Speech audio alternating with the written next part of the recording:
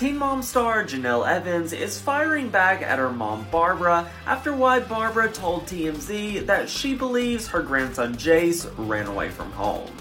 Barbara told TMZ that when Jenelle regained full custody of Jace back in March, Jenelle not only took him off his ADHD medication, but also ended his sessions with a behaviorist.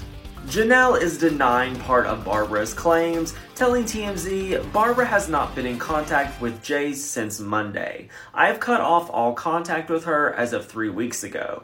Barbara doesn't have any idea what is going on inside my home.